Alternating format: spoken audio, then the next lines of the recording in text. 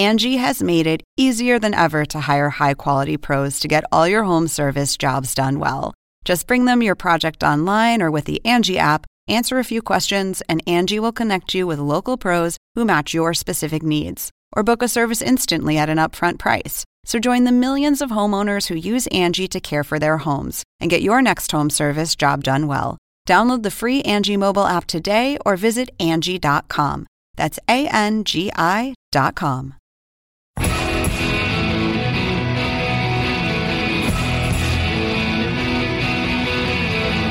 The Adult Swim headquarters at William Street, high above America's intersection in fashionable Midtown Atlanta.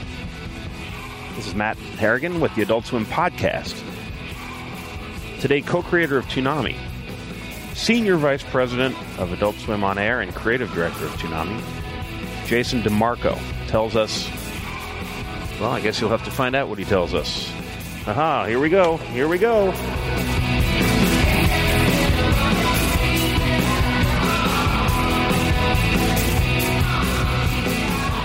The festival must be a total pain in the ass to make. Yeah, it's a huge pain. Where are you at in it right now? We're locked. Locked with the axe. Yeah. And we announce next week. So. Does it give you anxiety?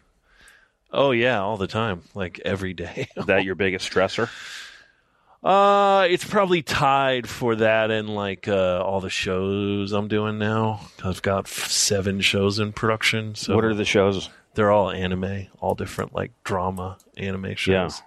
Yeah. Blade Runner, and then 6 shows that haven't been announced. But so you have Blade Runner. Does that open doors for other shows? Because people are like, oh, fuck, they're doing Blade Runner. Yeah. Well, it legitimizes, not that it wasn't already, but... No, it totally did. I mean, it was a shot across the bow. That's why they let us do the deal, even though it's pretty expensive and it's not the kind of deal Warner Brothers likes to do where we don't own 100% of it, because you're not going to own Blade Runner, you know. Yeah. They normally wouldn't spend that much money on something they don't own, but they all felt what I felt, which is, you know, make a big splash. What animes do you really have your deep respect? Over time or right now?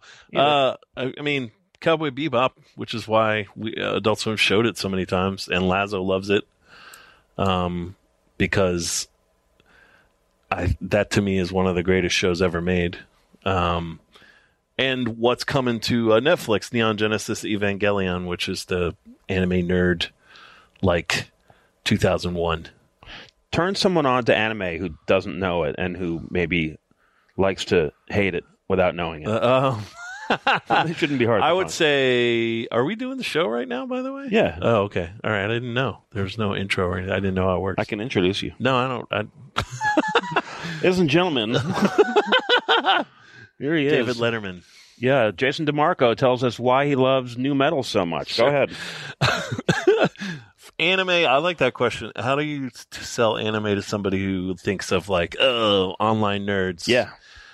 I would say if you like animation, if you don't like animation, don't bother. But if you like animation, but you would like to see animation do more than just tell jokes, then anime has literally every kind of show you could imagine. It has drama, has sports shows, it has action, comedy, it has romance.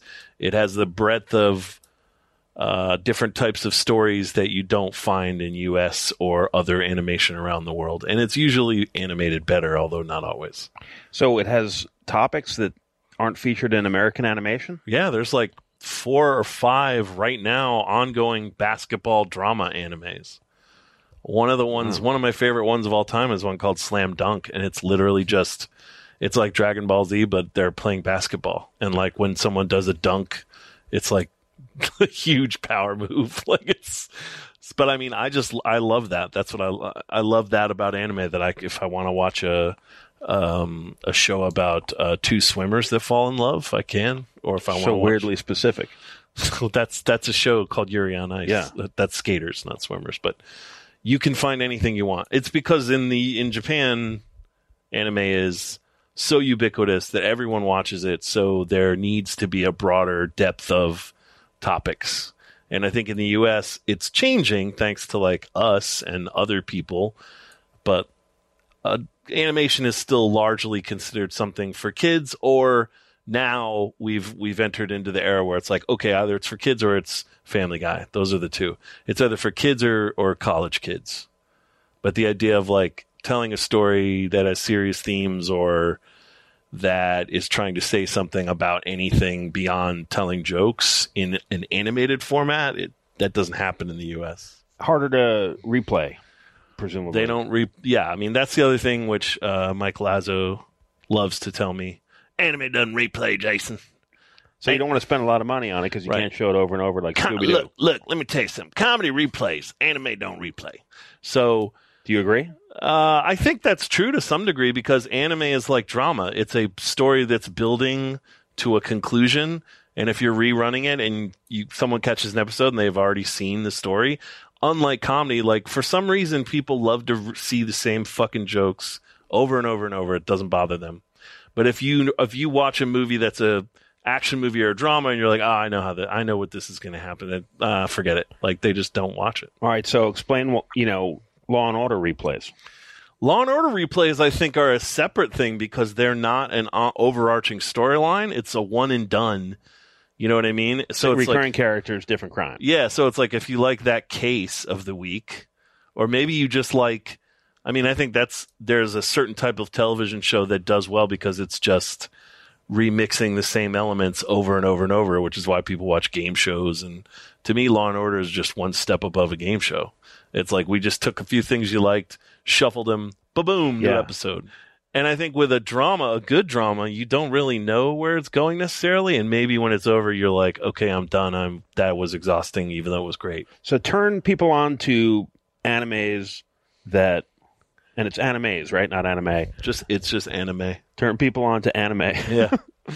Turn people on to anime that, like we were saying, who don't know it, low barrier to entry. Oh, low barrier to entry is what we show on Cowboy Bebop. Cowboy Bebop, for sure.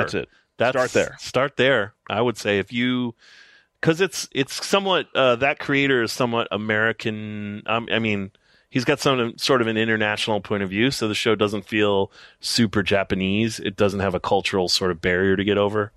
It's an outer space, adventure, which I think is pretty relatable to anyone who watches a sci-fi movie in the last 20 years.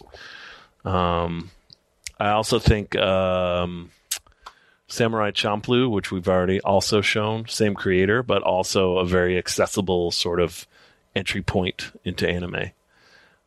Most anime these days people get into from starting as very young kids, Pokemon, Dragon Ball, the adventure stuff, and then they graduate to the more serious stuff later. That's normally how people do it. So you're an expert on it, and what is your favorite?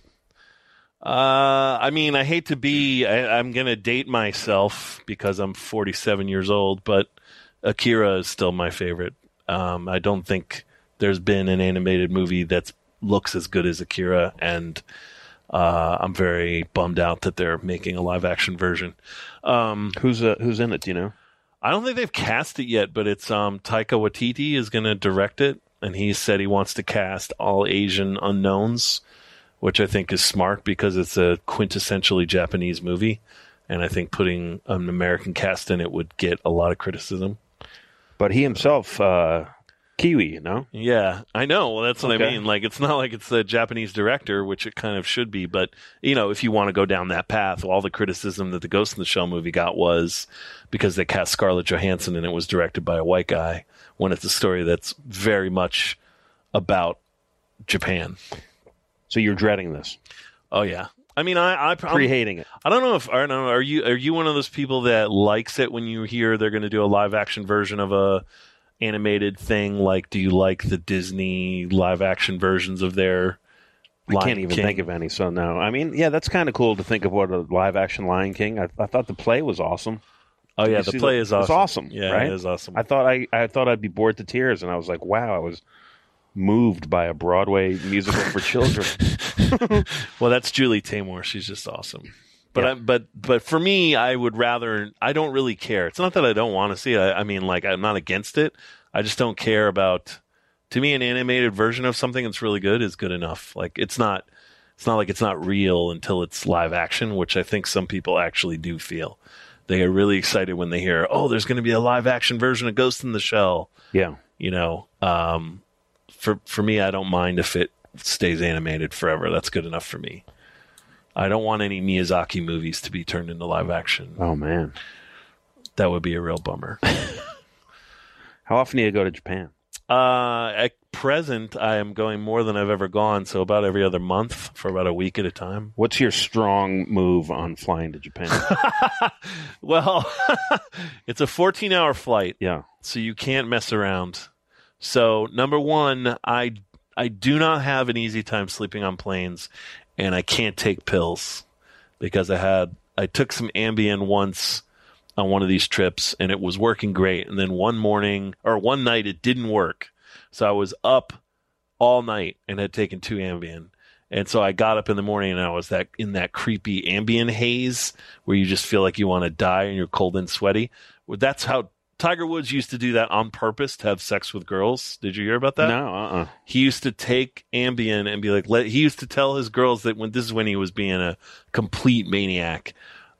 He would tell girls, let's take Ambien and not fall asleep and have weird sex because it makes you feel like you're crazy. Yeah. So I went to a meeting like that and the person I was with was like, don't ever fucking do that again because you seemed like a crazy person. And I was like, yeah. Wow. What were you doing that was weird? I think I was just pale and sweaty and acting sketchy. Like they thought I was a cokehead or something. So, I mean, the meeting went fine, but she told me afterwards, she was like, you were freaking me out, man. You can't do that anymore. So now I don't do anything like that. So when I get on the plane, I immediately order a drink and keep drinking for a good 4 or 5 hours. Yeah. What do you order? Well, they have Macallan, which is my favorite scotch. They have Macallan 12, but they usually only have about 4 bottles. So I start out by ordering doubles of Macallan 12 till they're out. You wear it out. Then I switch to vodka and go clean. And I load up my iPad with, last time was Deadwood, so I was catching up. I was re-watching all the Deadwoods in preparation for the Deadwood movie. I load my iPad up with tons of movies and TV shows. I don't ever watch what's on the actual plane. So the scotch and vodka start to take effect as you're getting deeper and deeper into Deadwood or whatever you're watching, and it comes to a point. Yeah, and then they feed you. Yeah. And I am always sure to eat the full meal and dessert, so I'm nice and sleepy time. And then I crack my seat down, and if I'm lucky, I can get 3 hours of sleep, maybe 4. And you wake up bleary, hungover a little bit, and then they give you breakfast and coffee, and then you got a 2-hour car ride to the hotel from the airport. But you've got it down to a science. The get drunk system. Yeah. Yeah, it's not for the squeamish in terms of jet lag. It's for real deal jet lag. About day 3, when you're in your 5th or 6th meeting and it's 4:00 in the afternoon, fluorescent lights, and your body thinks it's 3 a.m. and just wants you to go to sleep, and you're listening to someone translating long Japanese sentences. It's you can make some questionable decisions. Yeah, we'll take it. I love that show. Yeah, and it's a peculiar thing to purchase anime from Japanese culture. It's a very different thing. Yeah, I mean, I think that to some degree we've had it easy because Toonami's been around now for 21 years, and a lot of the animation houses in Japan have all heard of it. Yeah. So to some degree, we have some legitimacy. We're not if you don't have either the name of Netflix and a giant bag of money that they're bringing into the room, or you don't know someone, it's pretty hard to get in with a lot of these production companies because they don't want their time wasted. So if we call, though, they know we're for real, so they take our meetings. Have the other streaming services changed the anime industry in America? Profoundly changed it, yeah. I mean, Netflix pays about 2 to 3 times more than they need to for pretty much every anime they buy. They probably do that for every show, but they definitely do it for anime. And it, as a result, has changed the anime business. There are less production houses than ever, and now they're all booked up years out, like 3 years out. Like the next project you can get with any of them would start in about 3 years. And the prices of all the shows have risen because a rising tide lifts all boats, and Netflix is paying more, which means we have to pay more. whoever else is in market, Hulu, Funimation, all the different players have to pay more too. What do they know of or speak of, or what do they have an opinion about Toonami? They just know we show anime and we've done a respectful job over the years, and that like we've helped make shows big. In the case of certain directors, they will literally be like, "Oh yeah," because sometimes a show will do well in the U.S. that didn't do well in Japan, which is still good for the director because the director can then say, "Well, it wasn't a hit here, but overseas it did great, so it still made its money back. We sold some merch, so here's my next idea." Like the Cowboy Bebop creator, he's a good example. That show didn't do that great in Japan, but it did so well over here that it literally changed his whole life. So I think what you see is just it's years of like, oh, all the different. I mean, we've probably shown 200 shows at this point, 300. So at that point, we have 300 different stories of people that have had their show shown here, and either it helped them or it had no effect. But it doesn't hurt. Toonami's turned a lot of people on anime. Yeah. Yep. Most of America, it's their introduction to anime. I would say that maybe not as much now because there are so many streaming services. But even now, we're still introducing people to anime because I get people hitting us up all the time. And when we go to cons and stuff, who say, "Oh, yeah, my first anime was like 3 years ago. I watched like kids." And then there's a ton of people who grew up in our 90s era watching Dragon Ball Z and Sailor Moon and, one of the shows. It's always one particular gateway show. And that's always been our job, is to service the new fan as well as the existing fan. But we always try to keep an eye on like the idea that it's TV. So it's not streaming. It's not a website. It's not where people are deep diving on one thing because they love it so much. The whole idea of TV is I'm flipping around, it's not the whole idea, but it's part of it. I'm flipping around. I don't know what I'm going to find. And one thing TV does well that I think the internet doesn't really is serve you up something you didn't know you wanted because you just land on it. We don't really do that anymore. Like how music used to arrive. Pretty much. Turn on the radio. And now all anyone does is deep dive into the ass of their own algorithm. So it's like, oh, you like metal? Here's 50,000 other metal bands. And so soon enough, that's your bubble. And before you were exposed, I would argue maybe it was harder to find the rare stuff, but you were exposed to a lot more different types of things. And I think that's something we're kind of losing, and TV still does. Convenience has fucked up a lot. Deep dives into. When I was a kid, you'd put on a record and you'd be too lazy to go up and change it, so you'd hear the second or third or fourth song. And then eventually you'd like those deep cuts better than what you intended. And you're reading the liner notes just because you're sitting there listening and you're bored. And when you were sitting there listening, you didn't have your phone to screw around on. So you were reading the liner notes, looking at the cover, wondering about, I wonder where these guys are from. Then you find a magazine. Oh, look, I can read about where they're from. Now it's literally, it's in your pocket. All human knowledge is in your pocket. So you hear a song for the first time, you Shazam it, you see the name of the band, you Wikipedia who they are, you download 10 songs, give me their best hits. So you've trying to think about how to connect it. But You're trying to connect the music thing? I'm trying to connect the music thing to the anime thing. You've probably already done it. You make the connection. It started with Toonami, so there is a connection. Basically, when I started here working on Toonami I started working at Turner TNT in 1996. I started working on Toonami 6 months later to helping develop it.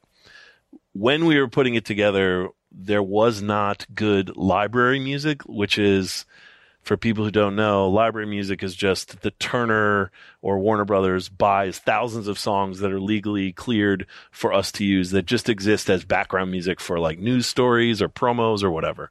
So we were trying to save money for Toonami, so we were told just go use a bunch of the already pre-licensed music. But we knew we didn't want to use like screaming guitar rock, which is what most kids shows had then. And they didn't have anything that was rap. They didn't have any hip hop. They didn't have any electronic music, which is something that I've always listened to. So I started going out and trying to find people who made music for cheap. So there was this local guy. He lived in Athens at the time, DJ Danger Mouse, and he was a DJ who also made music.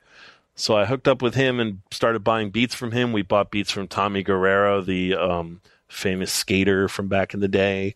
And we just started buying music that we could own and use however we wanted. And kind of that started it all kind of stemmed out of that.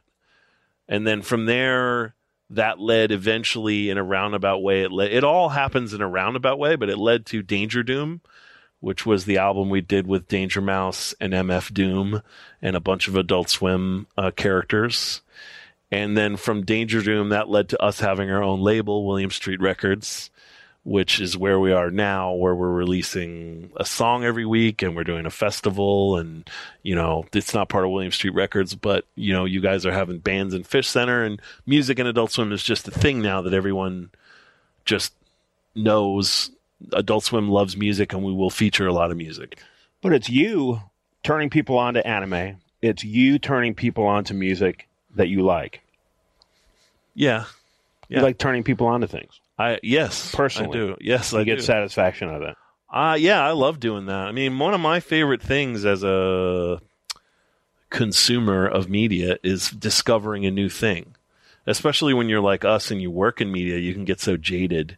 You've heard of everything. You've heard every story. You know all the producers, and it's a little bit easier to be like, that's going to be a bag of shit. You know what I mean? So you're a lot more surprised when you're like, oh, it was really good, whatever it was.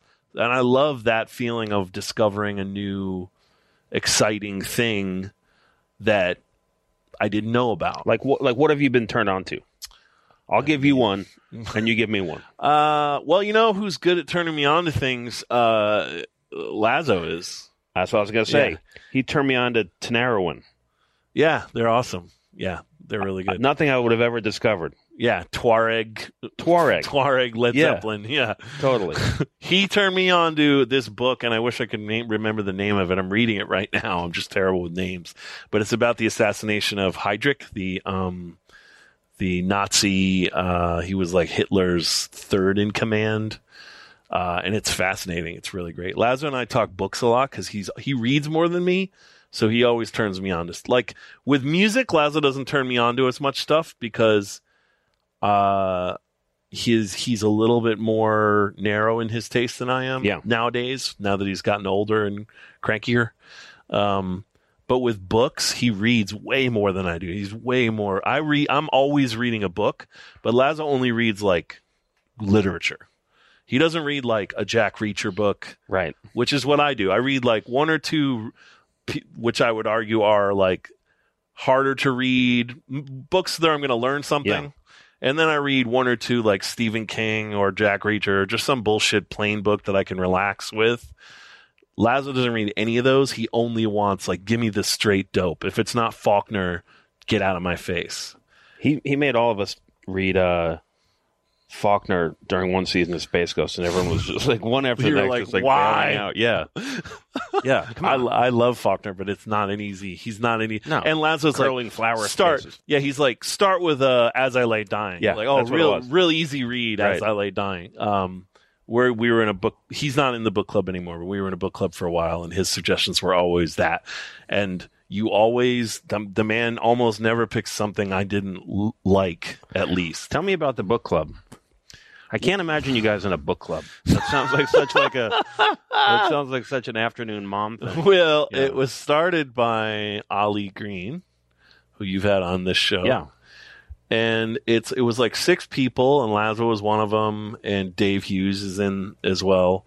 And they were already doing it. They invited me. They'd been doing it for like a year, and right. I don't know how they started doing it. I think Ollie and Lazo were talking about books, and she said, well, why don't we have a book club? We'll all read a book. Yeah. And we'll get together and talk about it. And the approach was hilarious because for some people, the book club is more like, let's just get a bunch of food and booze, and we'll talk about the book, and then we're just going to get drunk and talk and have fun. Like it's a party. And Lazo's approach was, why aren't we talking about this book in greater detail? He wanted to do it like, he got to the point where he was like, this is just bullshit. We need to be meeting once a week after work and talking about where we are in the book every week. And we were all like, that's when it becomes homework, dude. That's not fun. And he wanted to make it like, let's really. But I will say that when it didn't always happen, because everyone had to either really hate the book or really love the book for this to happen.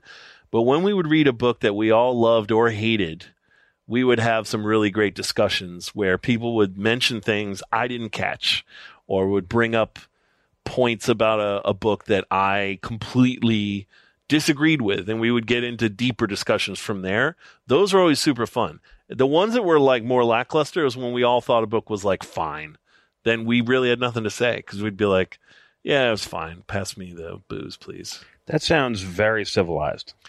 It was. You would sit around and have conversations about books with your coworkers. That's what we did. Yeah, we still do it. We were reading. I couldn't finish it because I hated it. Catch-22 is the book we're reading right now. Did he turn you on to the Strange Last Voyage of Donald Crowhurst? Yes, he tried to. I didn't check it. I didn't check it out. Dude, run, don't walk. Oh, really? Oh my gosh, unbelievable. All right. Well, he turns people onto things. You turn people onto things. Yeah. I think so do you. I think that's why anyone does what we do, right? I mean, you want to show people something. Let me show you a story. Let me show you a song. Let me show you a joke. I mean, it's show business. It's wanting to communicate with people on some level.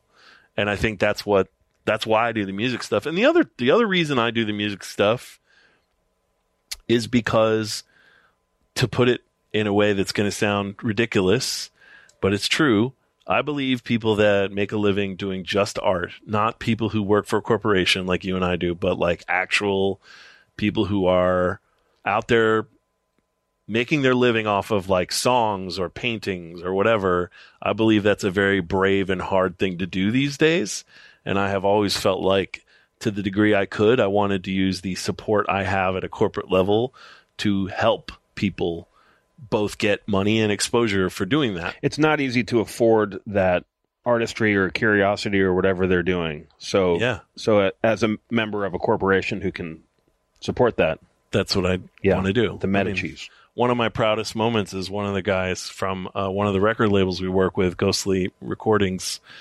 He said people around his office call me the Robin Hood of Cartoon Network because I was taking money from the rich and giving to the poor, which is a little ridiculous, but you get the idea. Like that's supporting people who make art, to me, is very, very important for both my personal satisfaction and just generally for society. I think society devalues art, and I don't think it should be. And maybe you wouldn't have the same opportunity at a major network. No way. Absolutely not. I mean, like, Adult Swim, really, it's Turner and Adult Swim both. So working at Turner at the time, which Turner no longer really exists, but Turner's whole thing was, you want to do something outside of your job parameters?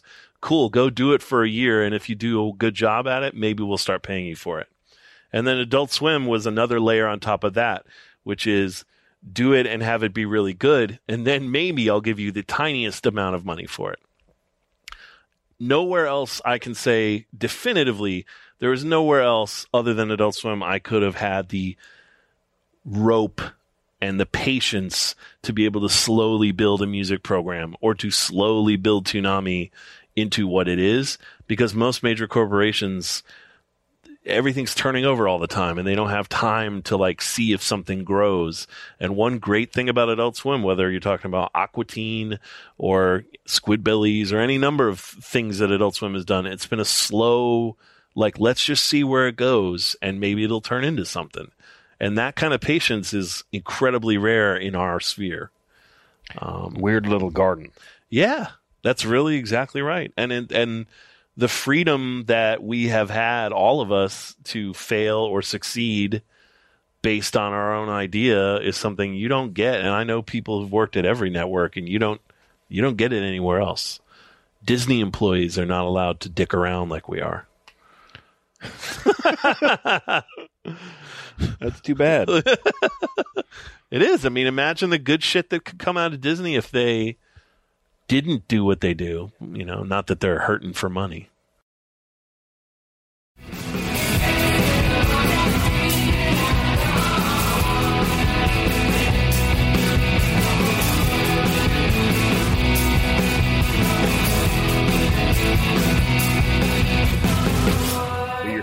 down the barrel of a major American music festival. Yeah. Just to bring you back to reality. Slow down. Yes. Right? Yes. I saw the venue. Yes. It's fucking crazy. In a good way. All right. Well, yes, we are doing a second year of the festival. Year one did well enough that the network said, hey, let's try it again. So we have a new venue. It was a lot of fun. It was a lot of fun. The first year. I think we learned a lot. I think we learned sort of what's enough bands, what's too many, what time do you want to start, how much money do you want to charge. We learned a lot about the basics because we're a TV network. We're not a festival. But so I have the lucky and unlucky job of picking all the bands. And last year was easy and hard at the same time because last year it was, okay, we're going to put on a festival, but you don't have anywhere near the amount of money that a normal festival does. So you're going to have to just call in favors. So call in all your friends and tell them we'll pay them half what they're worth. And that was literally what that festival was last year. Was every band there was people I knew personally and asked as a favor, would you play our festival? Because we had an ongoing relationship. And most of them played for 2/3 of what they normally get. So you have to make those calls. And does that give you anxiety to do that? Or do you feel like it's an investment? It depends on the band. I mean, sometimes I felt like, it's a little weird to be asking this. And then sometimes, like with Run the Jewels, those guys I know well enough that they knew why I was asking that. And I have, over the years, helped them and given them money and material help. So they felt like they owed us. So that felt like an even trade. You know what I mean? Yeah. It's a little weird when you're asking a lower level band. Like, I know you don't make much anyway, but how about making even less? So this year, because I exhausted my Rolodex last year of people I know well enough to not pay as much, this year we got a little more money in the budget, so everyone appearing this year is being paid their normal, rate. So this year it was more of an exercise of like, what bands do I like and think I'd like to see at our festival that feel like they make sense for Adult Swim and are a good balance of the types of genres we want to have. And then you're worrying about stuff like the math of, hey, they just played LA 2 months before, so maybe we don't want to have them because it'll cut into our ticket sales. And then like, oh, their tour routing takes them to Kalamazoo first and all that's going to screw up. So all that is a total nightmare. And then you're also working with like, okay, we're trying to get the balance 50-50 male-female, which I don't think we got to, but we got close. And the festival circuit is exploding right now. There's 1 million festivals. So locking down bands that aren't locked down already proved very challenging. I learned a lot. How do you? I'm dying. I would love to hear the conversations about where is my name going to be on the poster. You know what? That's actually not that big of a deal because pretty much it's in the beginning of the conversation you have with the agent or the management. They say, "Is this a headlining slot?" And you say no. And if you say no, that means their name isn't first on the poster. If you say, no, it's not a headlining slot, and they get the poster because you have to send it to them to look at, and their name is huge, bold letters like they're headlining, they're going to be mad.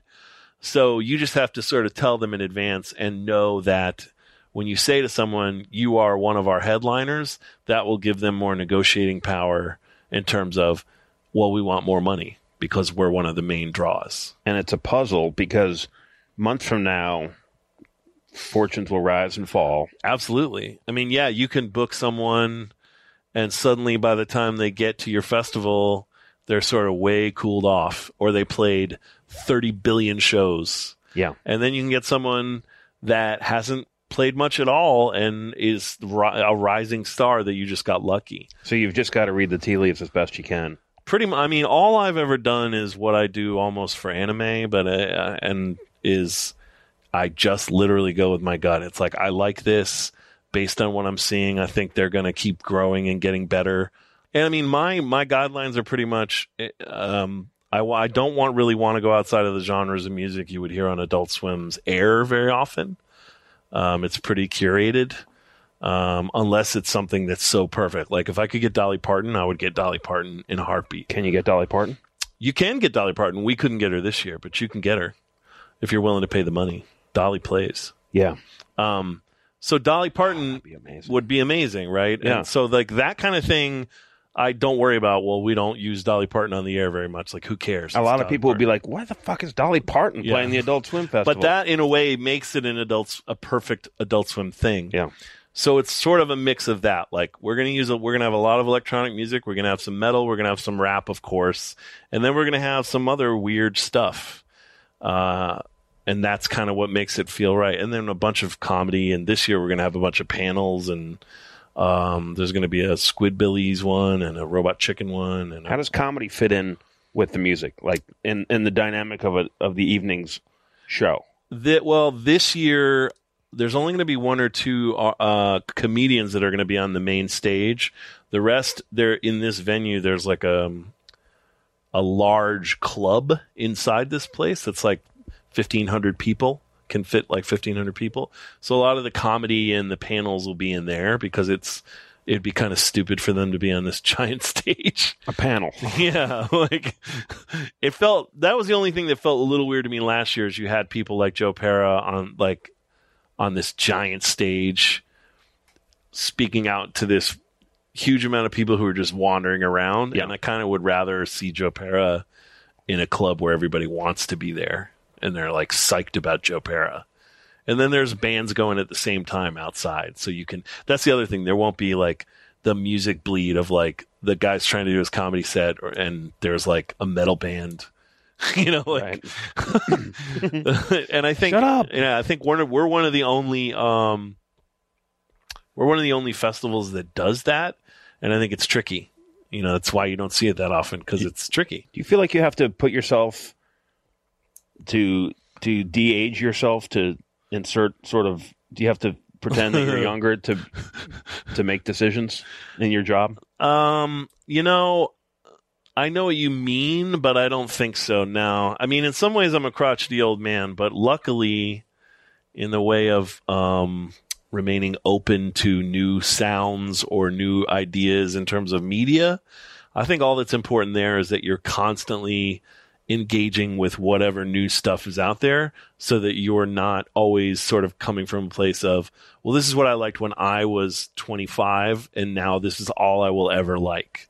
Because to me, it's really hard to be in a job like this and have that point of view. Because then you're almost coming at it in a cynical way, like, well, kids like this bullshit, so I guess we'll try this.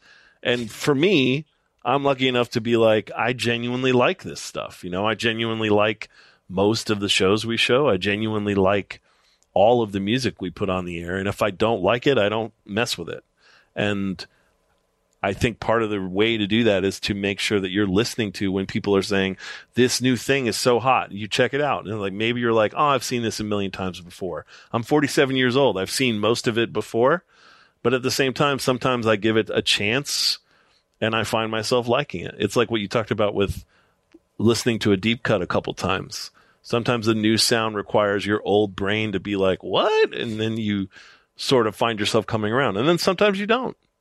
But I think it's more important to keep an open ear and an open eye. And it's not so much as trying to put myself in a younger person's shoes. It's trying to look at new art and engage with it in the same respectful, open way I would engage with the art I grew up with, like Earth, Wind, and Fire and, Led Zeppelin and Black Sabbath and the stuff I grew up with that my mom played.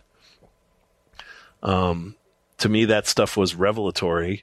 But I also will hear about one or two albums a year that I think are revelatory, that are brand new. And as long as that keeps going, I think I'm right for this job. The day I stop feeling that way, I should stop doing this. What are some things that you've been turned on to lately outside of the network? Outside of the network, the show Too Old to Die Young, I love. It's not for everyone. It's on Amazon. It's Nicholas Winding Refn who did Drive. So if you don't like him, you probably wouldn't like it, but it's like every episode is an hour and a half and there are 10 of them. So it's like 10 movies and they're super, super slow.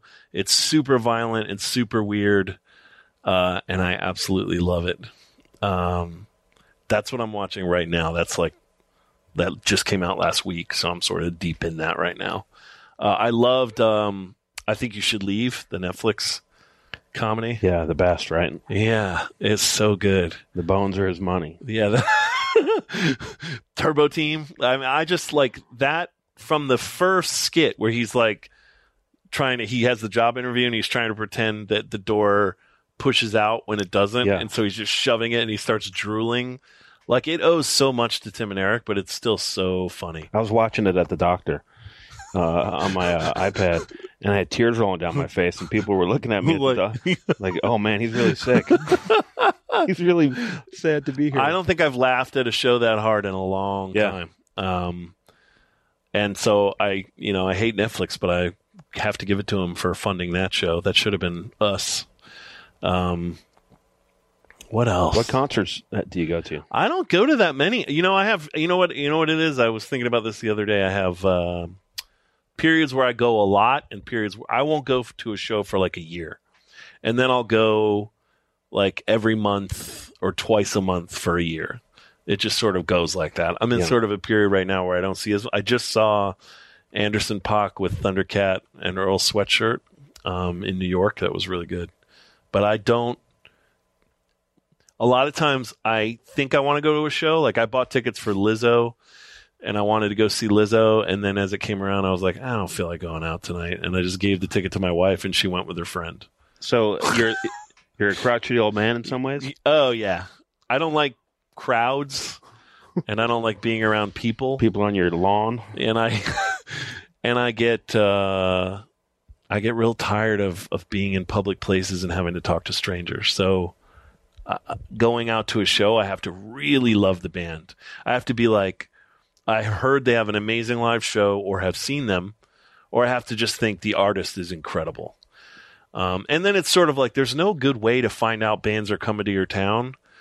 I used to just look at Creative Loafing every week and like flip to the back. Yeah.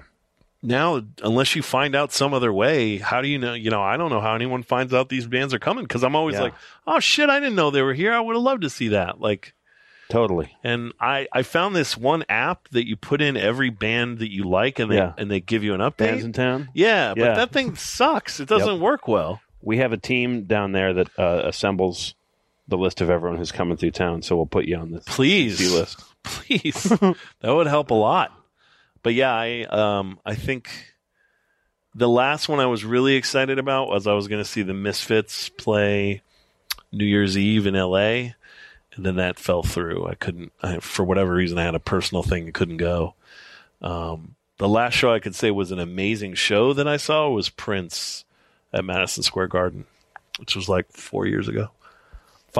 Oh yeah, before he died. It'd be really amazing if after he died. My wife was at his last show. Oh, no way. Which again, I had tickets for. Here at the Fox. Yeah. I had tickets for that.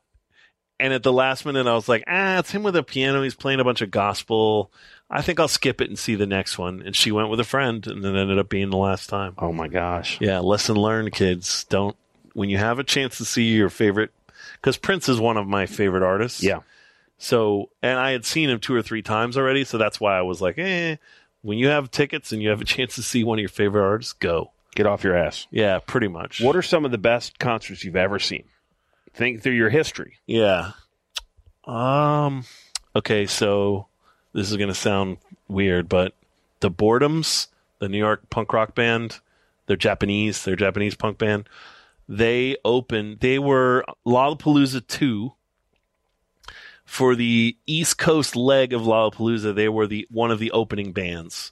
And one of the greatest experiences of my concert-going life is seeing the Boredoms, who are the ultimate weird punk rock art freak-out band, playing to a bunch of jocks who were just waiting for Smashing Pumpkins to come on. And they were so confused and angry at the Boredoms that it made it an even more enjoyable show, which the Boredoms are always a great show. But it was even better because there were these super pissed off people in the crowd who were like, what is this garbage? Like, they were yelling, and it made it really great. Outkast, for sure. Both the Adult Swim party where I got to see him really up close, and then I've seen him a couple years before, 10 years before that. Where? Lakewood. Long time ago, though. We're talking early 2000s when they were like, probably they were AT-aliens. Not even, sorry, it would be Equimini. Third album. Slayer, Upstate New York. Amazing. There are just some band.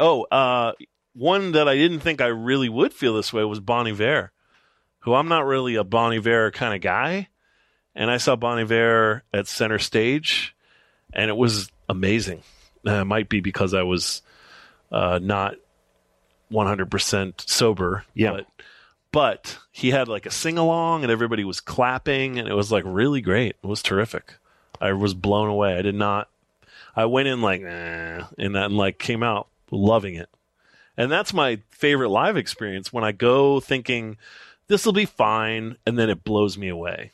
My Bloody Valentine at Masquerade in 1990 would be one of my favorite shows. They had super, super heavy fog machines, and they had these big horizontal red lasers, strobes that blinked really fast. And so when they filled the room with so much smoke, and they had the laser strobing, and then they had their speakers turned up all like so like louder than any metal band I've ever seen, like the most crushing wall of sound with that reverb and feedback. When they hit those strobes, it did something to my inner ear, so I got dizzy. Like I felt like I was going to fall down. That was amazing. Wow, full body. What about you?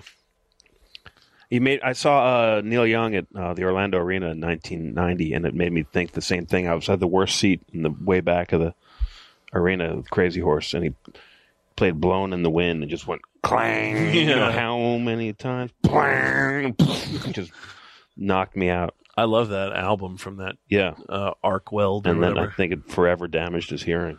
It did. Well, it's so loud too. I mean, like that. You can listen to it now, and it's like, like it's crazy. But I love that album though. Turn people on to one thing.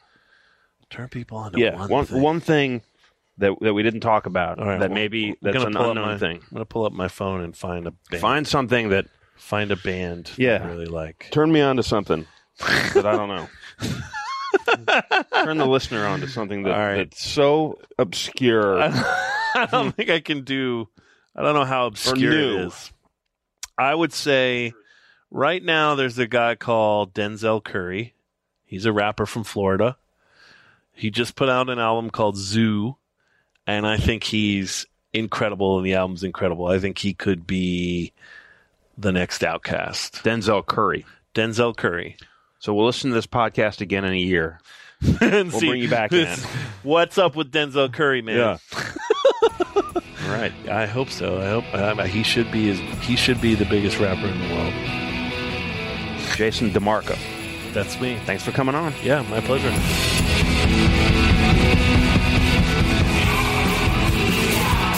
Be sure to visit adultswim.com/podcast for links to some of the things Jason and I were just talking about. And as always, I'd love to hear from you. adultswimpodcast@gmail.com. Send us your questions, requests, harsh words, whatever. Thanks to Dave Bonowitz for editing this, and Christina Loringer for her help, and thanks to you, the listener, for listening. Music from this episode is a song called Bochicha from the album Sunbronze Greek God by Dom. Thanks for listening.